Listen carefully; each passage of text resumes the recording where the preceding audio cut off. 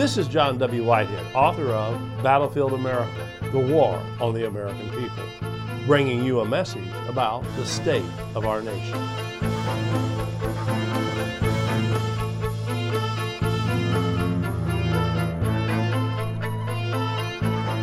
I will leave the media and the medical community to speculate about the impact the coronavirus will have on the nation's health. But how will the government's war on the coronavirus impact our freedoms? That's the big question. For a hint of what's in store, look to China, the role model for all things dystopian where the contagion started. In an attempt to fight the epidemic, the Chinese government has given its surveillance state apparatus, which boasts the most expansive and sophisticated surveillance system in the world, free rein. Thermal scanners using artificial intelligence have been installed at train stations in major cities to assess body temperatures and identify anyone with a fever. Facial recognition cameras and cell phone carriers track people's movements constantly, reporting in real time to data centers that can be accessed by government agents and employers alike. And color-coded alerts, red, yellow, and green, sort people into health categories that correspond to the amount of freedom of movement they're allowed. Green code, travel freely. Red or yellow, report immediately, the government says. Mind you, prior to the coronavirus outbreak, the Chinese surveillance state had already been hard at work tracking its citizens through the use of some 200 million security cameras installed nationwide. Equipped with facial recognition technology, the cameras allow authorities to track so-called criminal acts such as jaywalking, which factor into a person's social credit score. Social media credit scores assigned to Chinese individuals and businesses categorize them on whether or not they are good citizens, quote unquote. A real name system which requires people to use government-issued ID cards to buy mobile SIMs, obtain social media accounts, take a train, board a plane, or even buy groceries, coupled with social media credit scores, ensures that those blacklisted are unworthy and are banned from accessing financial markets, buying real estate, or traveling by air or train. Among the activities that can get you labeled unworthy are taking reserved seats on trains or causing troubles in hospitals.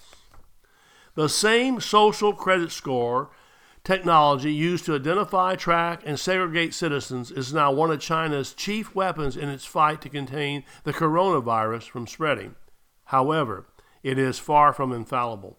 Fighting the coronavirus epidemic has given the Chinese the perfect excuse for unleashing the full force of its surveillance and data collection powers.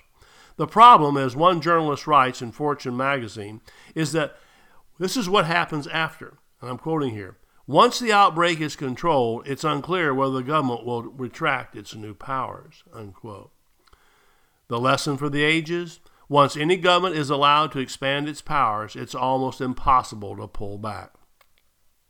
Meanwhile, here in the U.S., the government thus far has limited its coronavirus preparations to missives advising the public to stay calm, wash their hands, and cover their mouths when they cough or sneeze.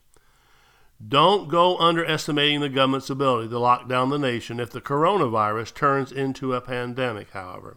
After all, the American government has been planning and preparing for such a crisis for years now.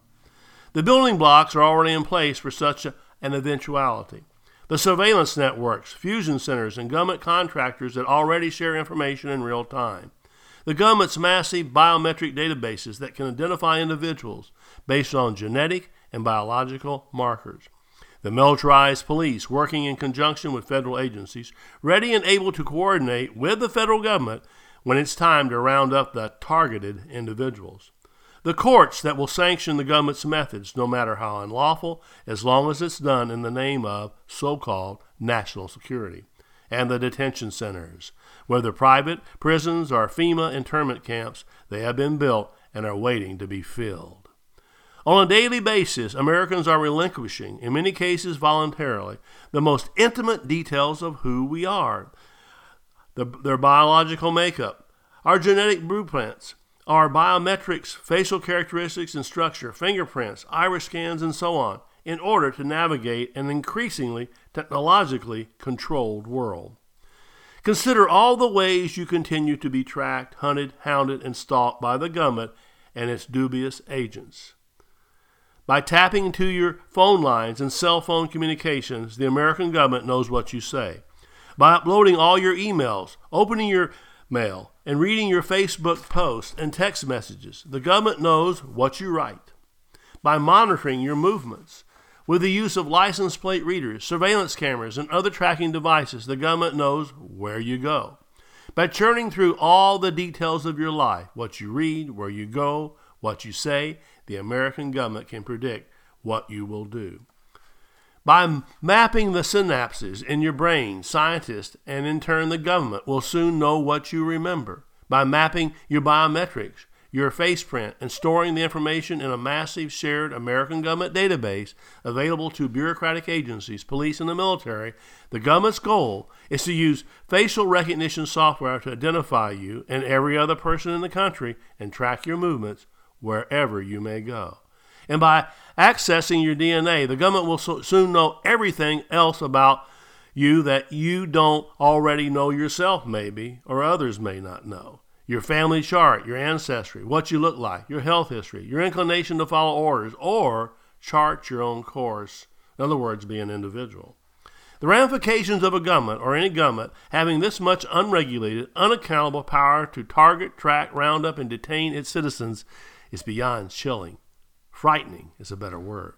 Remember, even the most well-intentioned government law or program can be and has been many times in the past perverted, corrupted, and used to advance illegitimate purposes once profit and power are added to the equation, and it always is. In the right or wrong hands, benevolent plans can easily be put to bad, mean purposes. You may not be quite there yet, folks, and we may not be there yet as a society, but we may be. But the moment of reckoning is getting closer by the minute. In the meantime, we've got an epidemic to survive, so go ahead, wash your hands. Cover your mouth when you cough or sneeze. And stock up on whatever you might need to survive this virus if it spreads to your community. We are indeed at our most vulnerable right now. But as I make clear in my book, Battlefield America, The War on the American People, it's the American surveillance state, not the coronavirus, that poses the greatest threats to our health and freedoms. The Rutherford Institute is doing its part to push back against the police state and make the government play by the rules of the Constitution. But we can't fight these battles alone. To join the resistance, visit our website at www.rutherford.org and check out our library of thought-provoking commentaries, legal resources, and so much more. Subscribe to our email alerts and I will send you my weekly commentary, Rutherford Press Alerts, and a weekly rundown of pertinent headlines and news articles to keep you apprised of the growing threats to our freedoms. And finally, if you are able, please consider making a tax-deductible donation to the Rutherford Institute by again visiting us online at www.rutherford.org or donate using PayPal. Your donation allows the Rutherford Institute to push back against the government's power grabs, corruption, and ongoing assaults on the Constitution. Together, we can make America free again.